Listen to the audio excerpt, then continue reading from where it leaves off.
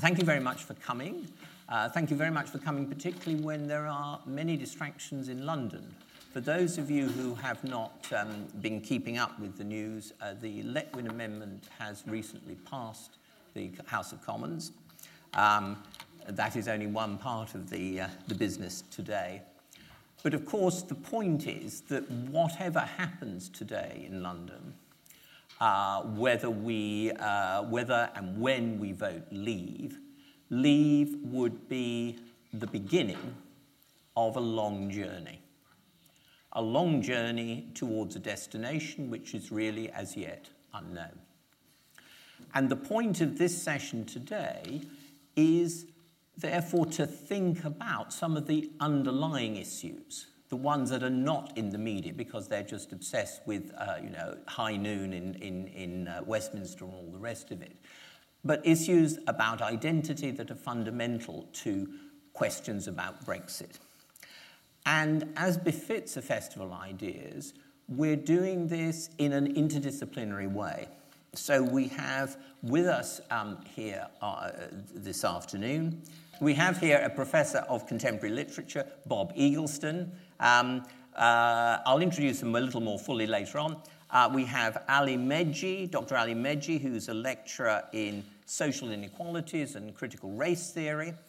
And we have Ayse Zarakol, who's a theorist of international relations.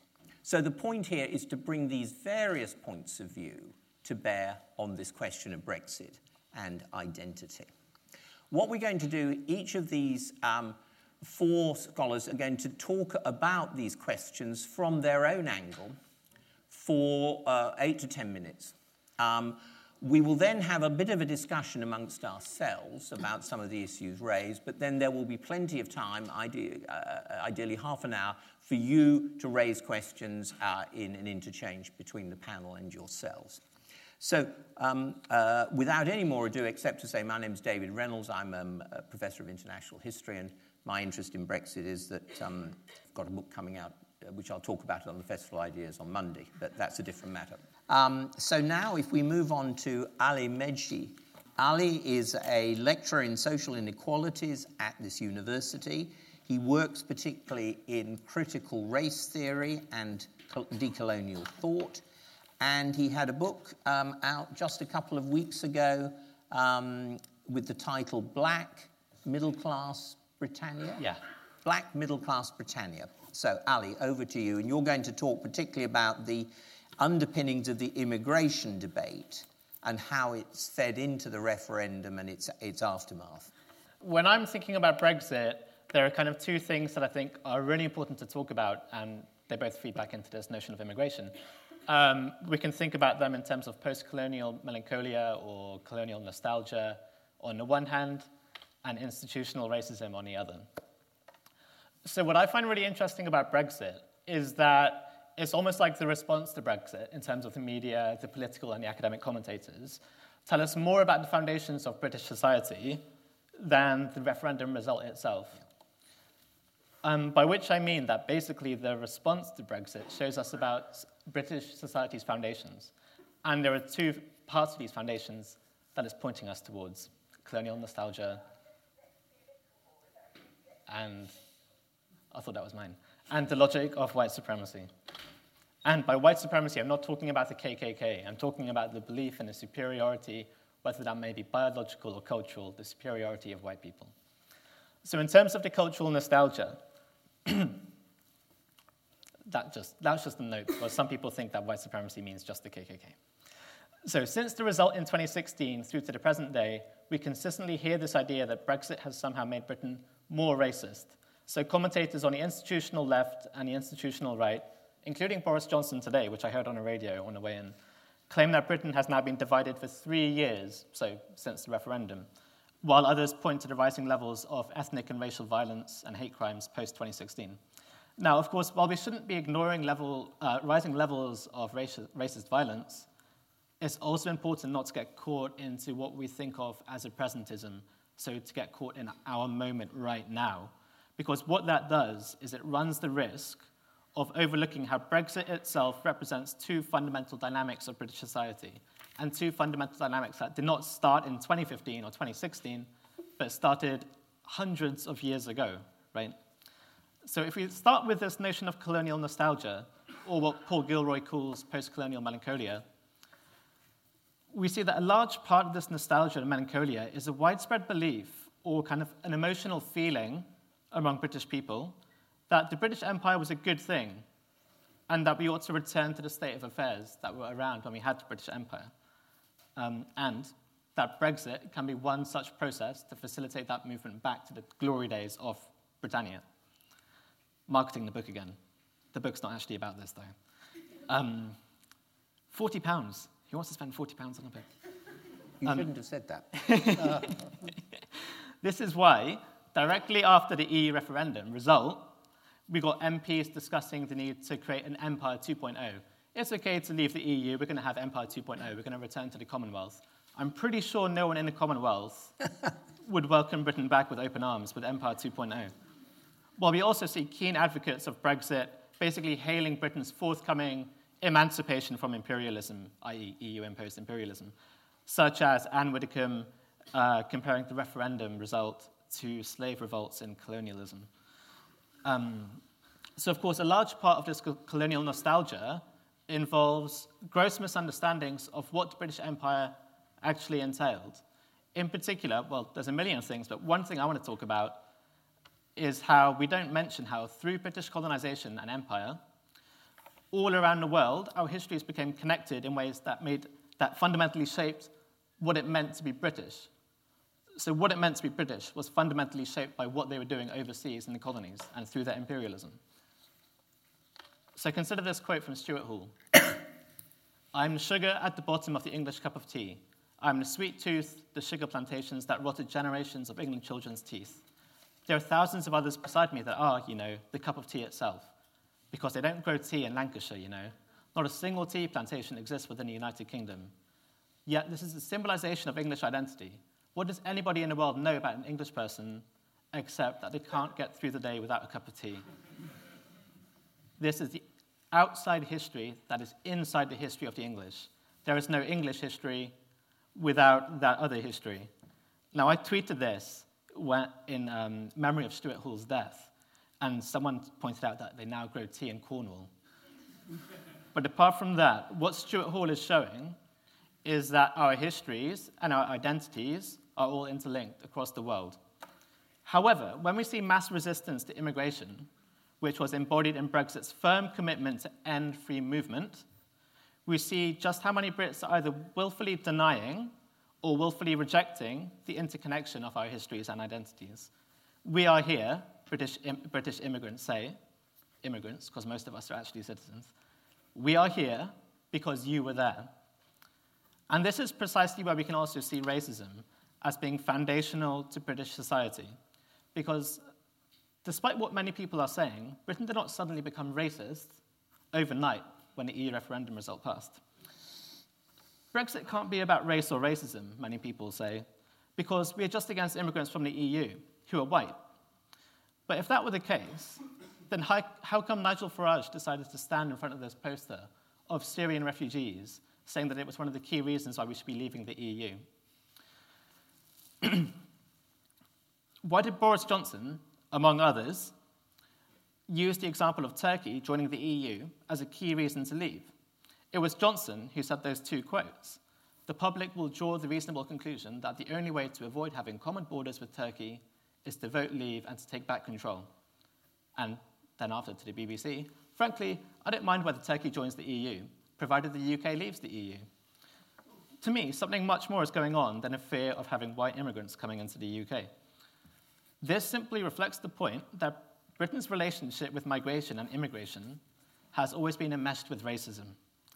Again, this is not an issue with right-wing politics in the UK. In fact, it's one of the things that the institutional left and the institutional right have been agreeing on since that post-World War II moment.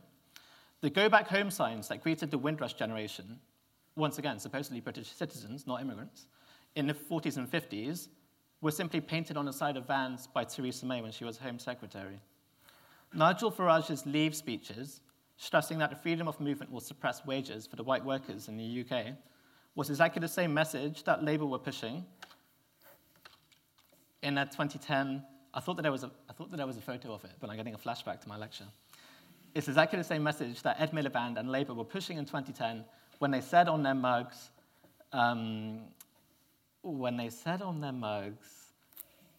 controls on immigration, voting Labour. And indeed, even before Ed Miliband's campaign in 2010, the need to integrate immigrants, once again, citizens, was a key concern of New Labour under Tony Blair and the whole notion of community cohesion projects, because community cohesion projects were targeted towards black and minority ethnic people. They weren't targeted towards the white Britons, were they? And even a key Remainer, David Cameron, shared these concerns over immigration and integration. This is a quote which is hailed as the death of multiculturalism speech in 2011 at the Munich Security Conference. So you can already see how security, we're talking about immigration in a very funny way. Under the doctrine of state multiculturalism, we have encouraged different cultures to live separate lives, and apart from each other and apart from the mainstream. We've even tolerated these segregated communities, behaving in ways that run completely counter to our values. When equally unacceptable views or practices come from someone who isn't white, we've been too cautious, frankly even fearful, to stand up to them. So we know exactly who he's talking about. He's talking about the Muslim diaspora in the UK. He isn't talking about the fact that the most segregated community in the UK is actually white Brits. So you can see that the way that he's talking about immigration and integration is thoroughly to do with race, right? And I want to leave you with this comment.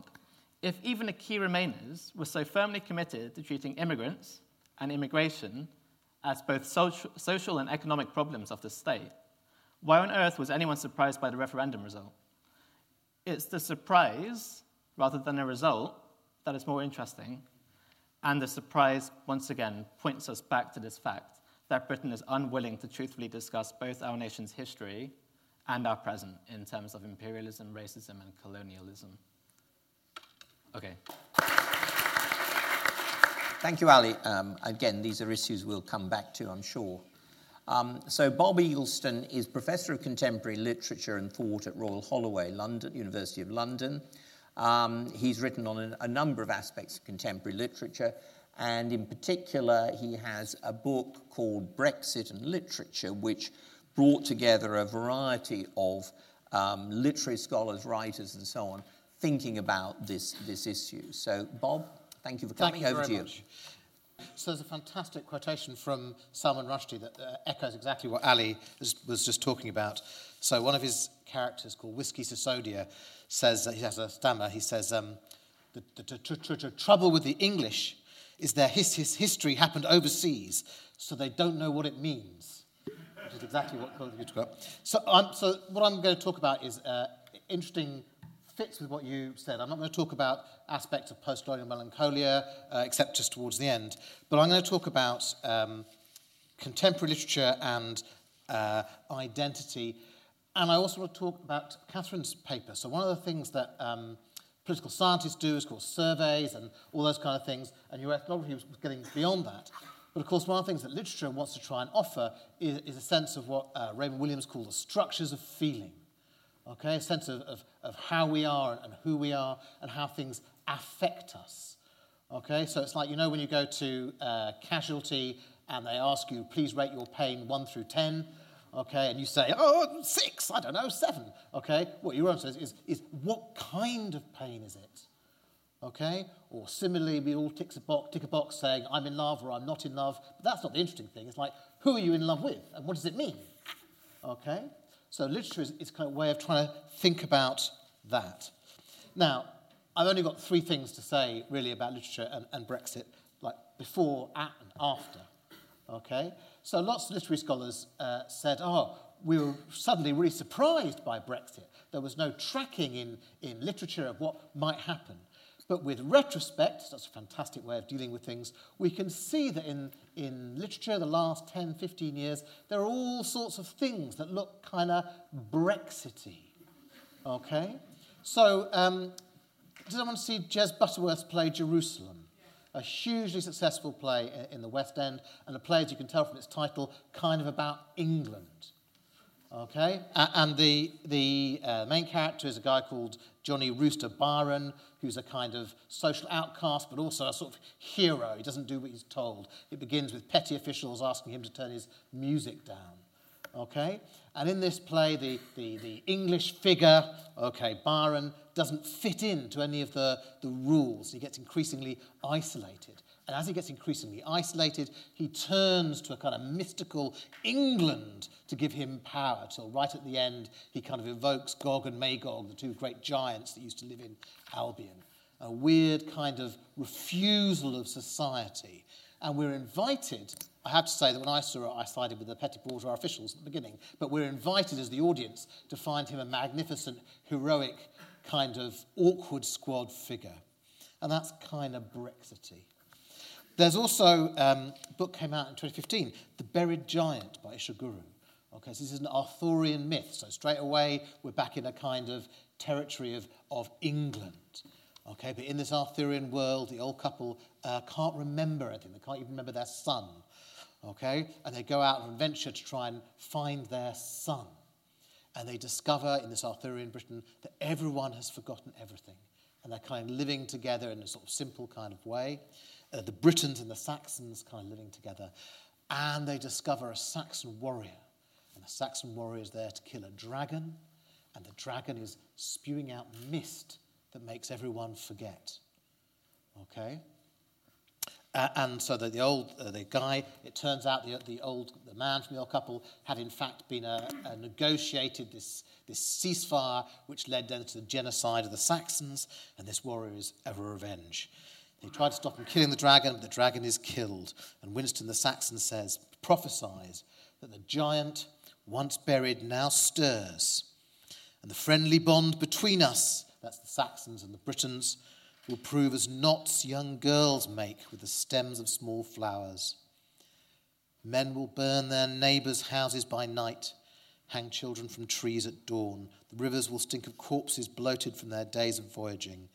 And country by country, this will become a new land, a Saxon land, with no more trace of your people here than a flock or two of sheep wandering the hills untended. So a sense of terrible kind of civil war, okay, an engagement with memory. So I'm going to talk about memory a little bit as well. These are both kind of quite high-end things. There's also a very interesting Bernard Cornwell. Did anyone see Sharp on television? Okay, so Bernard Cornwell also wrote a series still going on called The Last Kingdom. He wrote them, they're set in the Anglo-Saxon times, and he said, I want to tell the story of how England came to be. And if you read these books, they're really, really gripping. I'm really sorry, they're not great literature, but they are very gripping. They go from 2004, the last one's out this week, it's buying in supermarkets. It tells the story of Alfred and the founding of England, okay, and the way in which one particular man, Uthred of Bamberg, recovers his family's his family's seat, basically a fortress in the northeast. Okay, that came out in 2015. And that's also very Brexity. Okay, so foreigners are bad, the nasty Danes, okay, the nasty French and the heroic English. Okay, it's kind of chthonic history. So in retrospect, all these things give you a sense of a swirling form of identity and problems with it. So when the referendum happened in 2015, straight away there were some responses. This is my Brexit in the middle. Okay, so there's fantastic Ali Smith's wonderful seasonal quartet novels. Autumn came out, a novel about Brexit, a novel about openness, a novel about rejecting kind of hate and Farageism. Okay, and there have been some other ones. Jonathan Coe's novel, Middle England, a classic State of the Nation novel. Characters drawn like Dickens from across the nation without offering a kind of answer, but trying to understand what's going on. And then Amanda Craig's novel, The Lie of the Land.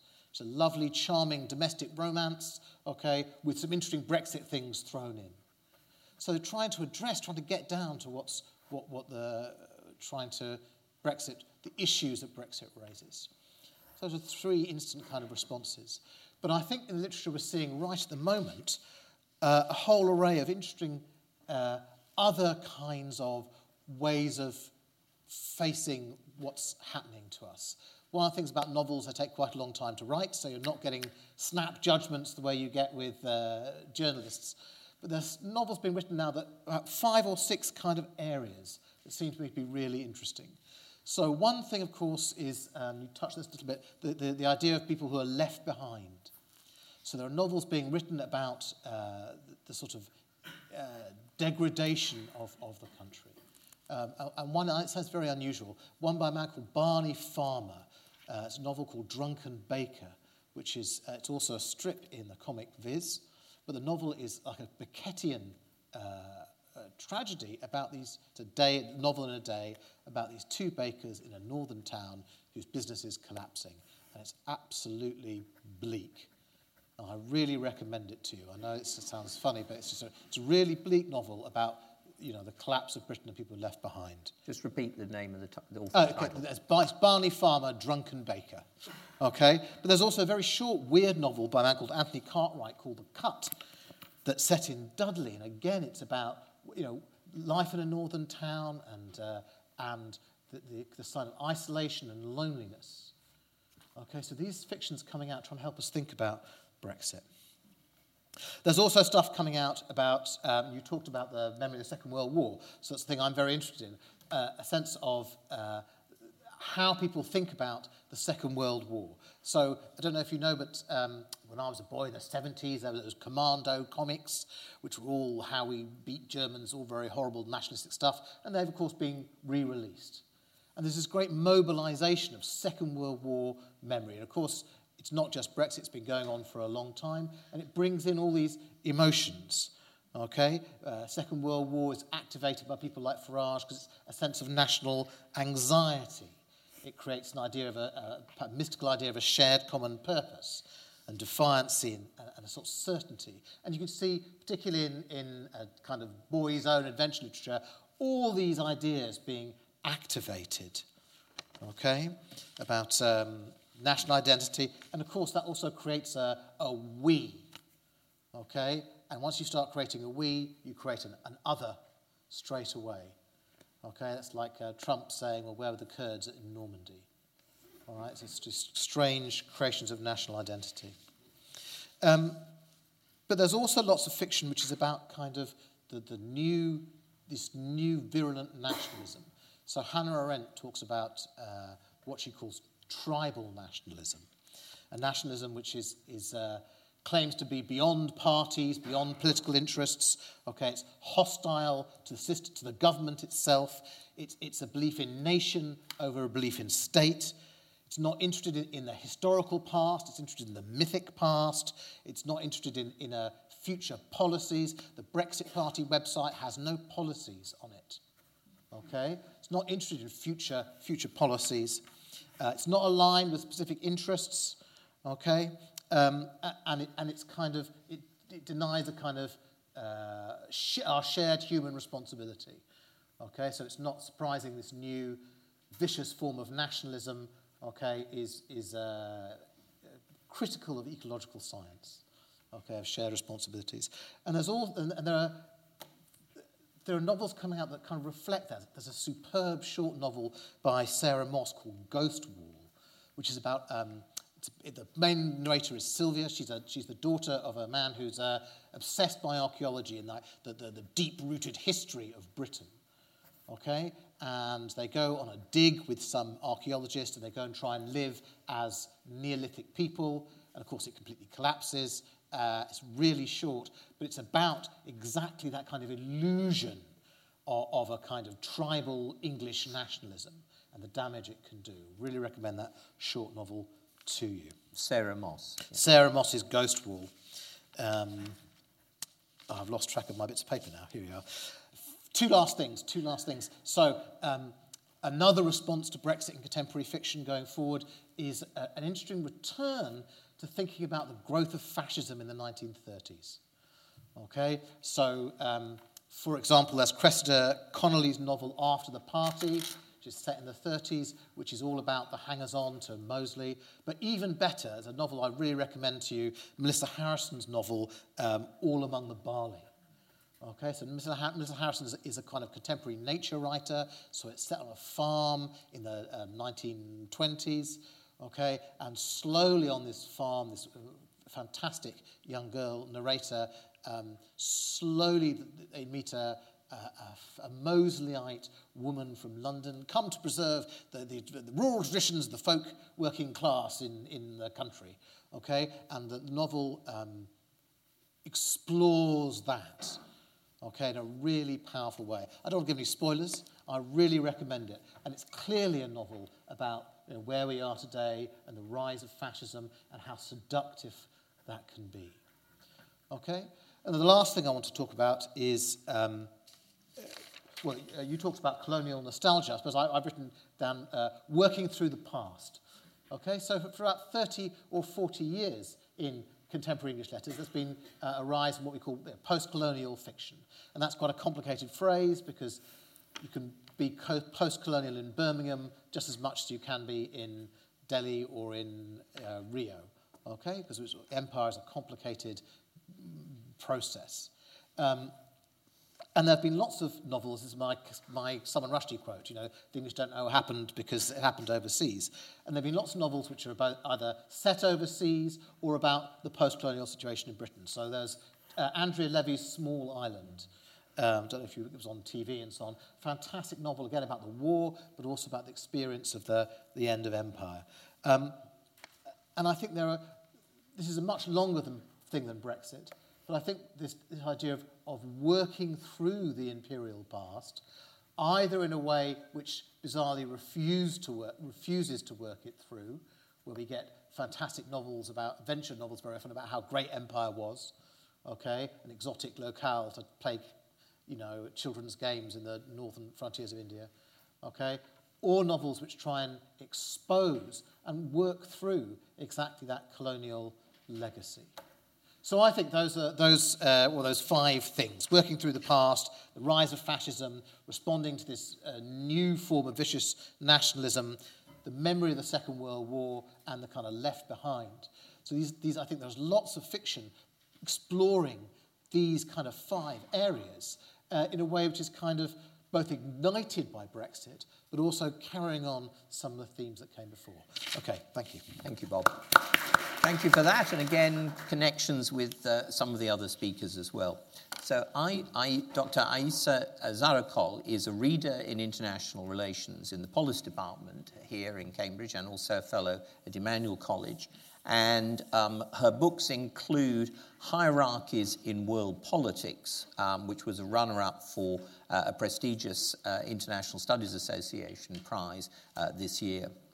Now, she's going to talk about how the rest of the world views Britain with regard to Brexit.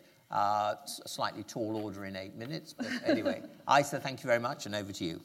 Thank you. So the discussion until now has been focused on how Brexit is experienced within Britain, but I was given the task of looking at how the rest of the world views Britain in light of Brexit, and that's what I will aim to do in broad strokes. But first I want to say something about my own background because it has some bearing on what I'm going to say. I was born in Turkey. I grew up in Istanbul until I left when I was 17 to go to the university in the US.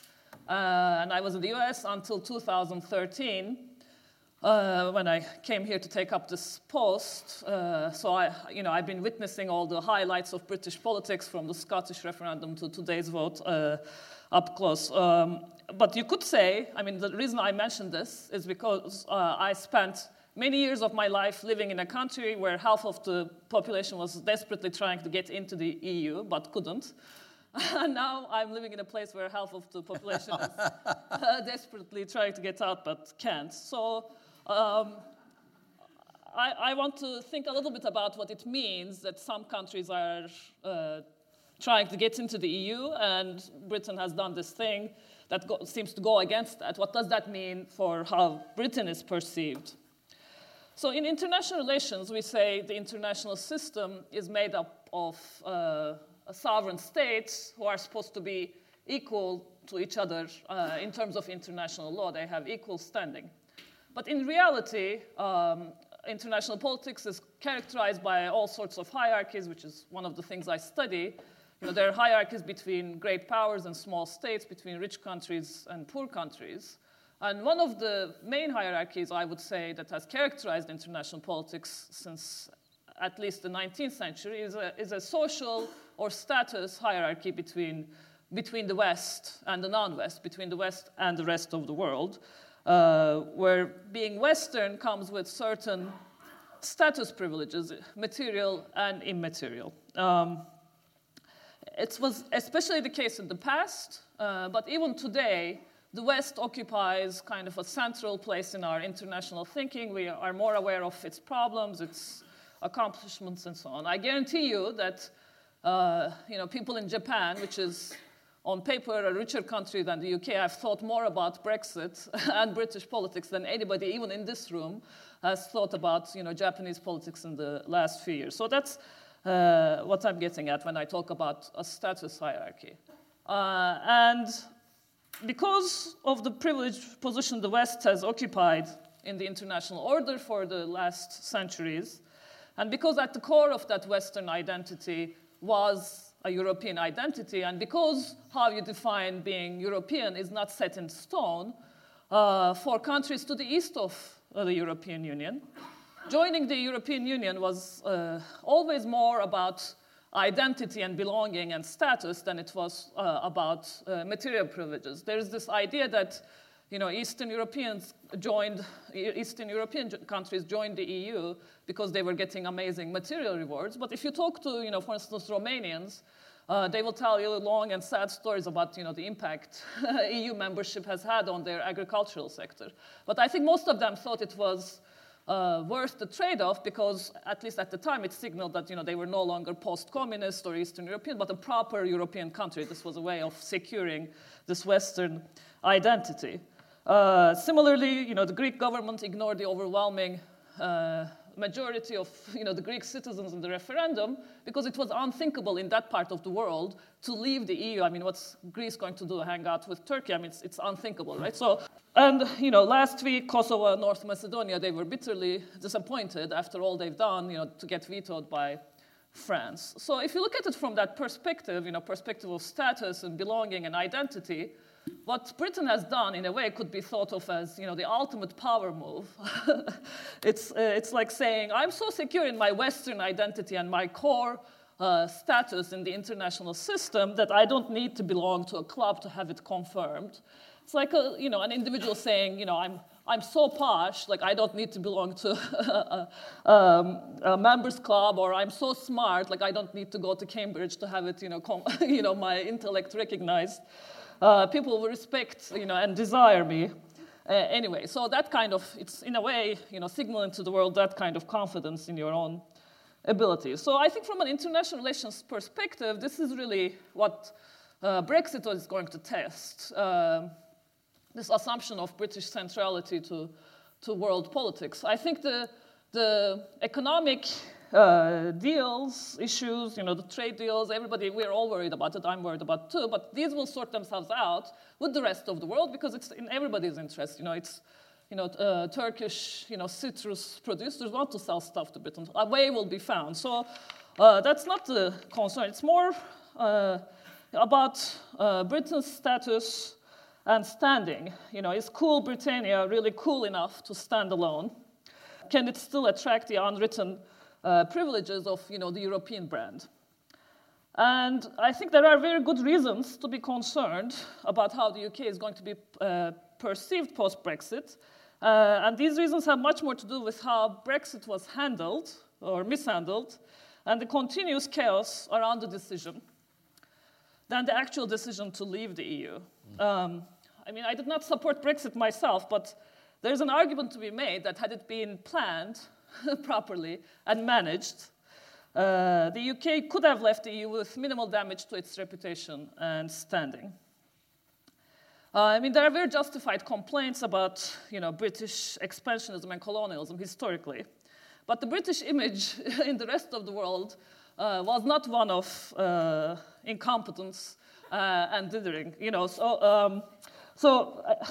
If your country has historically been at the receiving end of British interventions, as Turkey has been and many other places, the last thing you want to believe is that Britain is kind of a shambolic place. You want to believe that you were bested because these people knew what they were doing.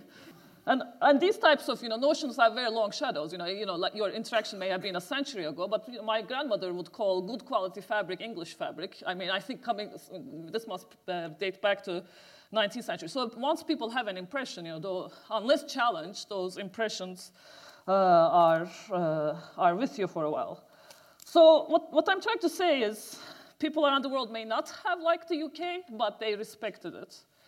What the Brexit process has done is to dispel this notion that politics here are considerably better run and by more qualified people than elsewhere. And the disillusionment is further amplified by the fact that the United States has decided to go off the rails at the same time.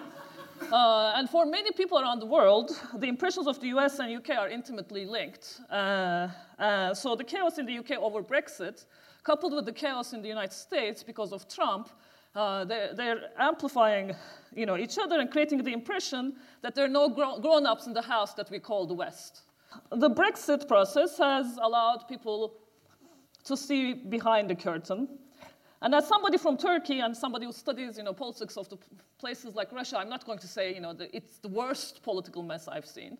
But I will say it is very familiar. And the familiarity is kind of an indictment for British image going forward. Thank you.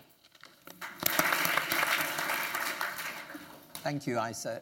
It reminds me of what you were saying. Reminds me of a comment of an Italian colleague who, after a year or two of the Bermuda Triangle and Brexit, he said, David, I never thought you would do your politics the way we do.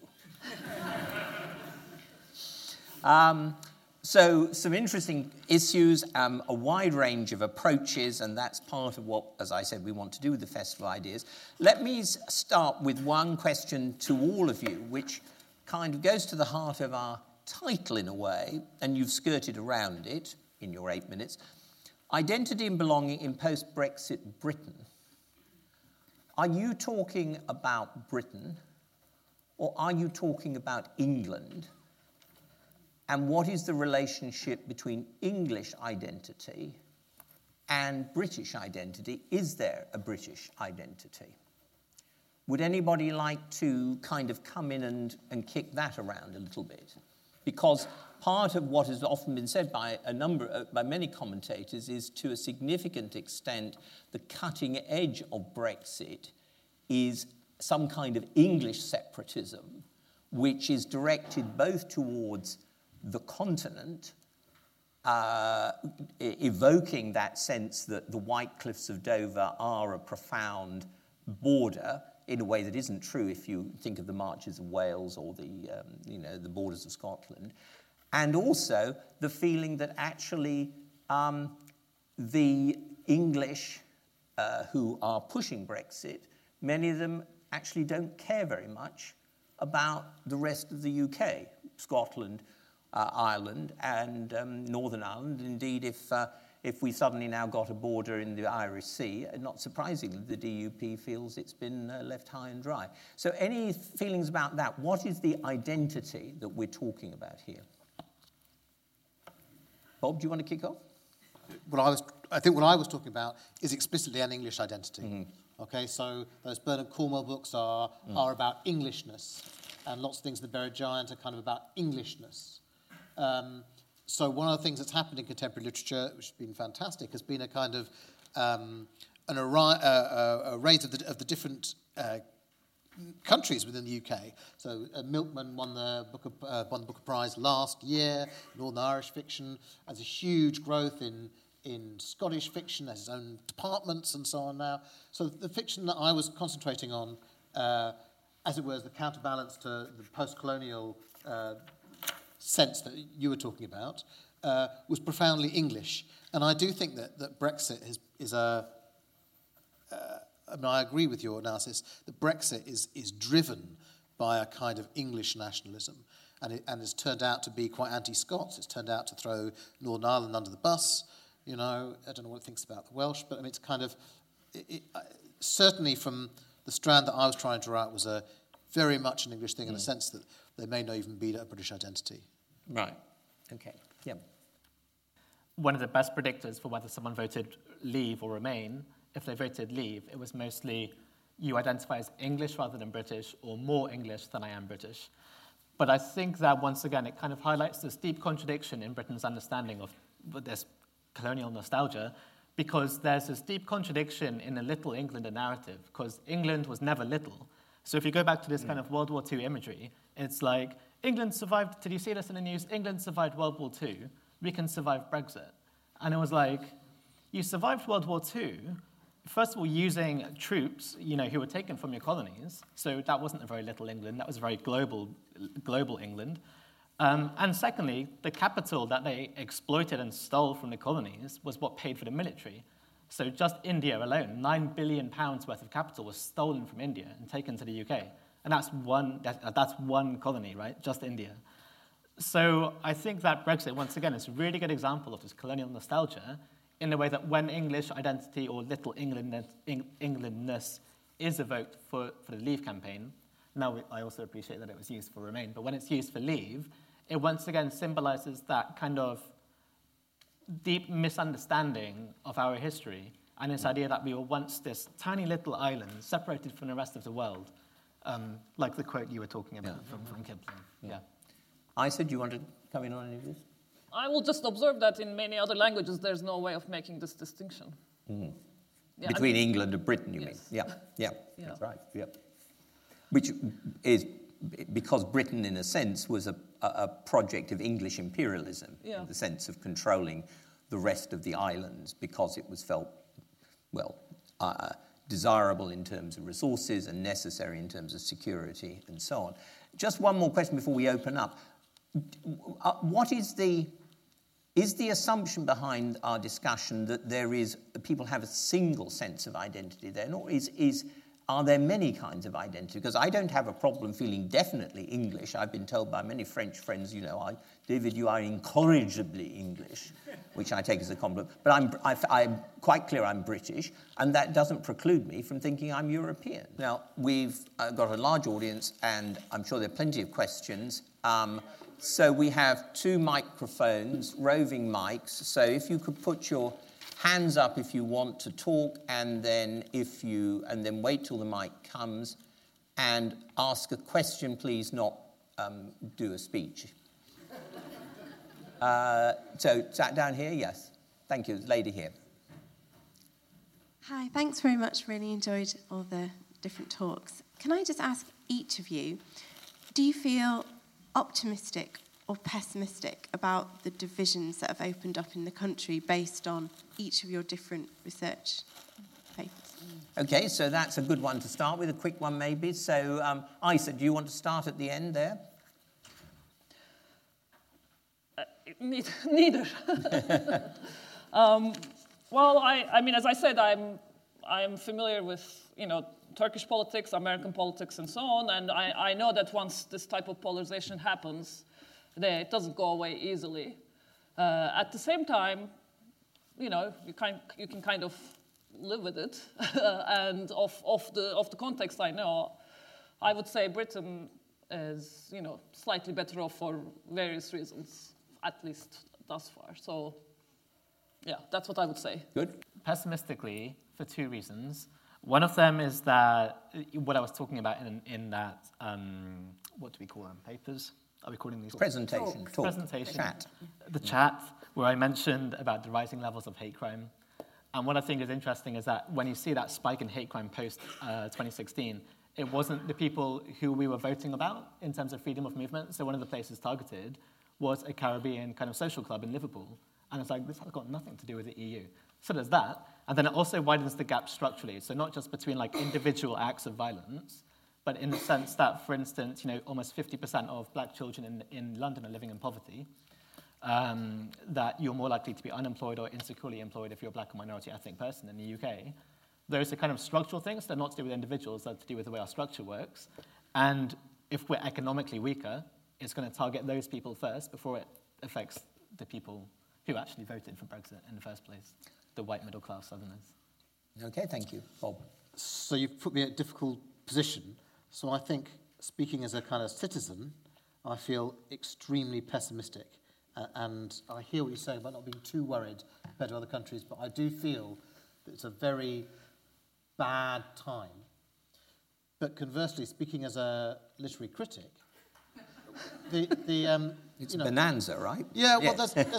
there's lots of stuff being written, which is at last focusing on issues that you're talking about, and not just post-colonial fiction, but drawing in all sorts of things. People are trying to address things that haven't been addressed before, and doing it in quite interesting kinds of ways. So, on the one hand, that's quite an interesting thing.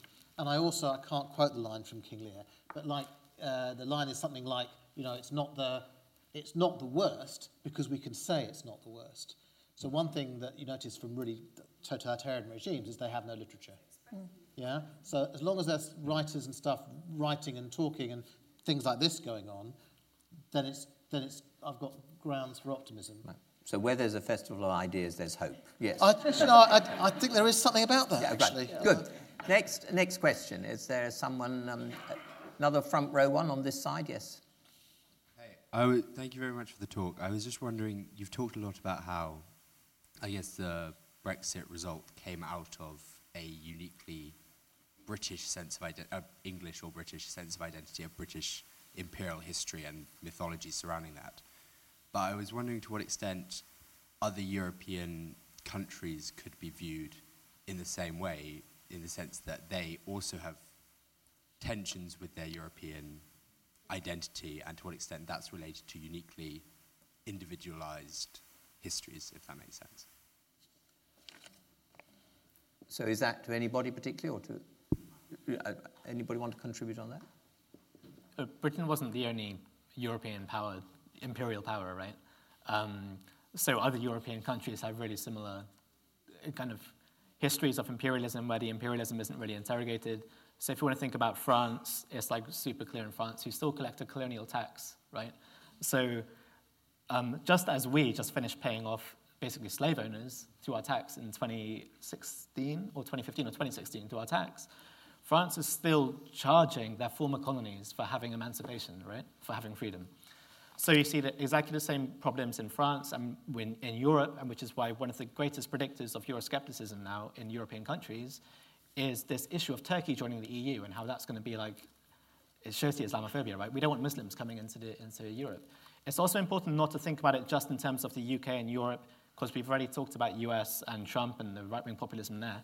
Bolsonaro in Brazil is super interesting as well, because they have that colonial history, but he's not speaking from a country that was the colonizer, but the colonized. But he still has this misunderstanding of imperialism and colonialism, because he's saying we should go back to our European roots, right? He's saying that this land doesn't belong to indigenous Brazilians. So once again, we can see how colonial misunderstandings of colonial histories is not uniquely European. It's Chinese, it's Japanese, it's in the US, it's in Latin America.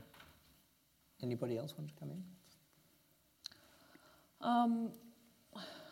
I mean, I don't study European politics, so I don't have survey data and so on. But my general sense is that despite Euroscepticism also being a thing in continental Europe, and also imperial past being a thing in continental Europe, there's a greater buy-in to the idea of Europeanness and the EU, I think. I mean, what I see, like when I travel in Europe, I travel on an American passport. It says all passports and EU passports or European passports. And I often see British people going to the all passports queue rather than EU or European passport. And this was a thing before Brexit. So I think there are people in this country who don't think of themselves as European at all, which is something you wouldn't find, I think, in continental Europe, or at least Western Europe. Just a quick response, if I may. I think part of the point is also that the European project at its core was driven by 6 countries who had, in one way or another, who needed to move on from the Second World War because it was a total disaster for them. France, West Germany, Italy, and the Benelux countries. The perception in this country was we won the Second World War. We don't need to move on. we don't need to get involved with that project, which is essentially by the losers. And so I think there's a fundamental historical issue there. Sorry. But there is kind of footnote to that. One of the things I think is really interesting, and I thought about again during your paper, is that when you think about how the German state has tried to work through its Nazi past, and you think if only there had been a similar social, political, intellectual effort in the UK to work through its imperial past, okay, and I'm not making equivalences, I'm just saying there's a project of working through the past which involves facing it and being kind of honest, I think we find ourselves in a very different kind of state.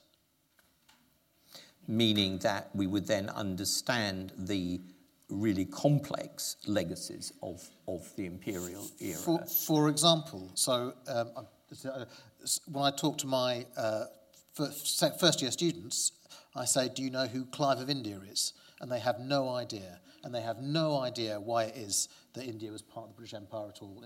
It's a total gap in their kind of knowledge. And so that's not even working through. That's just like starting to explain. And I'm sure everyone has similar kind of stories. Yeah, I mean, the history that is taught is essentially a very narrow interpretation of our island story in the notorious phrase or notorious book, focused on England rather than the whole of the archipelago, and also, as everybody's emphasised in a way, that if we talk about the empire, it's about how we made the empire without any sense of how the empire has made us and changed us and so on. Okay, another question from somewhere else, maybe somewhere at the back. Ah, yes, good, thank you. I like the literary analogies, and obviously at this precise moment we don't know whether we'll be in or out, but I'm just wondering about which novel or whatever best fits your views on whether it's in and out. Is it Utopia? Is it 1984? Or is it the Charles Dickens Workhouse? Well, that seems to be a question for you. Bob? You want to? Okay, so again, that's a really good question. So I'm quite pessimistic. So I reread 1984 about 18 months ago, and maybe it won't be that bad. But there's lots of things afoot. There's lots of things afoot. Our phones watch us. Okay, we live in we live in an increasingly scary kind of place, increased violence, astonishing polarisation. So I feel a bit 1984-y. What about Second Sleep? Robert Harris's Second Sleep. Do you know, I haven't read Second Sleep, but I've read the novel. It stole itself from. I've read Canticle for Leibowitz, which is an astonishing science fiction novel, which is based has the same premise, which is based in the sense that there are monks surviving about 1,000 years from now, and all the science has gone, and they still use a kind of weird scientific language. But that's different, because that at least it has a kind of tradition and a sense of thought, and they rediscover science. I don't know what happens in the Second Sleep. Well, you have to read it. Yeah. I'm only halfway through, so that's right. Catherine, did you want to come in on that, or you? No. Okay, so 1984. This is back to the optimism, pessimism, will, and intellect thing. Any questions? Any more questions? Yes, lady here. Oh, one down here, and then the lady up there. Fine. Thank you. Generally picking up a kind of pessimism as the overall theme, but can you make any suggestions of things you'd like to see that might put us on a better road for the future? Any suggestions for project or things that can be done to improve the situation? I think also what you were talking about in terms of Germany's ability to discuss its past, so, visiting a concentration camp or something, so increasing the education, but also going beyond these kind of really simple binaries that plague our society. So this idea that if you're working class, you're racist, and if you're middle class, you're liberal, when the data shows that the majority of people who voted for Brexit were in fact middle class. Going beyond simple binaries like that, having I don't know how to do this without going into 1984, but having some kind of accountability in the media so that you don't get lies and myths and false constructions about the problems of immigration in British society. Because it's like the same people who are saying that we should send immigrants back home are the people that then end up in hospital and they need to be served by people like my family and other families who work in the NHS but are part of this diaspora that's come to the UK, right? We are completely rude wording up our institutions because the media, left, right, and centre, are dedicated to this idea that immigration is a problem that needs to be curtailed rather than something that we should promote and something that we actually have an obligation to be doing because of our history of going to other places and rude wording up their countries. Yeah. Yeah, Ayse, did you want to say something? Yeah, I mean, I would say about the international image, I mean, what really strikes me since the beginning of this is how much of the debate proceeded as if it was just an internal debate among, British people, which it is, of course. I mean, it's mostly about, Britain. But, I mean, the thing is, English is a language everybody can speak, I mean, which is an advantage when you go around the world. You can talk to anybody and get by. But that also means people everywhere can read English papers and can follow the debate, can hear what British politicians are saying.